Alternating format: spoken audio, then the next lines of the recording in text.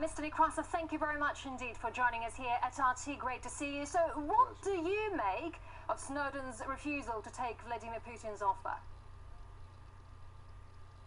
Well, to be honest with you, I think this whole story does resemble a farce a bit. I mean, I think that President Putin did the right thing by saying that Snowden has to stop this anti-American activity of his, because I think what President Putin did basically was cut off any route to Russia for Snowden, and Snowden immediately said, as far as I understand from the reports, that no, he will not be asking for the political asylum from the Russian authorities.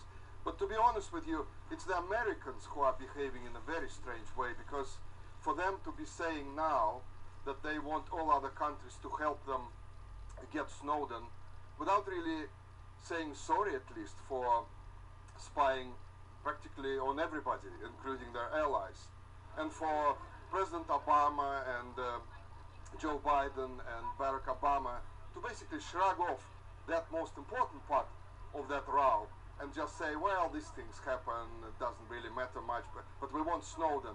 I think that is really, really outrageous. Meanwhile, Moscow is still not willing to extradite Snowden. What kind of reaction can we expect from Washington? Can they do anything to get him back at this point? Well, Washington obviously would want him back and would want him to put on trial simply because it wants to have a showcase that other agents working for the Secret Service will not do similar things. But as I said, it's quite bizarre, really, that now we see European countries finding out, allies of America, finding out that they were being spied on. Although I must tell you personally that I think everybody probably suspected that the Americans were using the internet to spy on others, because they've invented the internet and they threw it all over the world, and to expect them to give that away for free and get nothing back in return, well, that was a bit naive and silly of people.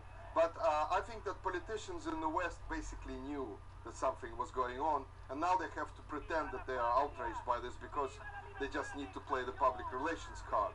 And as for this whole story ending, I don't really see it ending quickly, because Snowden now feels that he's threatened.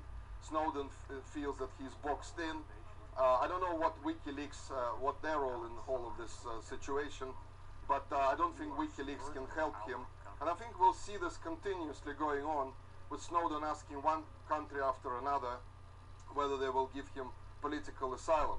On the other hand, of course, we also need to remember that people who work for intelligence services, they should expect that if they start revealing secret information, they will be punished, or they will be, sought after by their governments. Right. So it's a very strange story. It's like a film. Okay, very briefly, if you can. Russia and the US, of course, have a long history of turbulent relations. Does this signal any kind of change? Well, I personally think that there are two kinds of relations going on between the West and Russia, and America as well, and Russia. They have business relations, which are growing all the time and developing. And we have political relations, when we have politicians posturing and saying things that don't really mean. And I don't think that America and Russia will fall out over Snowden. It's just that Snowden is not that big an issue for the Americans and Russians. They have so many other headaches. They have to sort out Syria, they have to sort out so many other things. But it does make a good soundbite, when commentators say, yes, the Cold War is back, which is complete rubbish, actually. And that's why we will see hacks continuing to put on the pressure and say all those things. No, I don't see any serious problem in relations between Russia and the West. All right. Alexander Nekrassov, political commentator, live from London. Mr. Nekrassov, thank you very much indeed for sharing your views with us. Thanks. Thank you.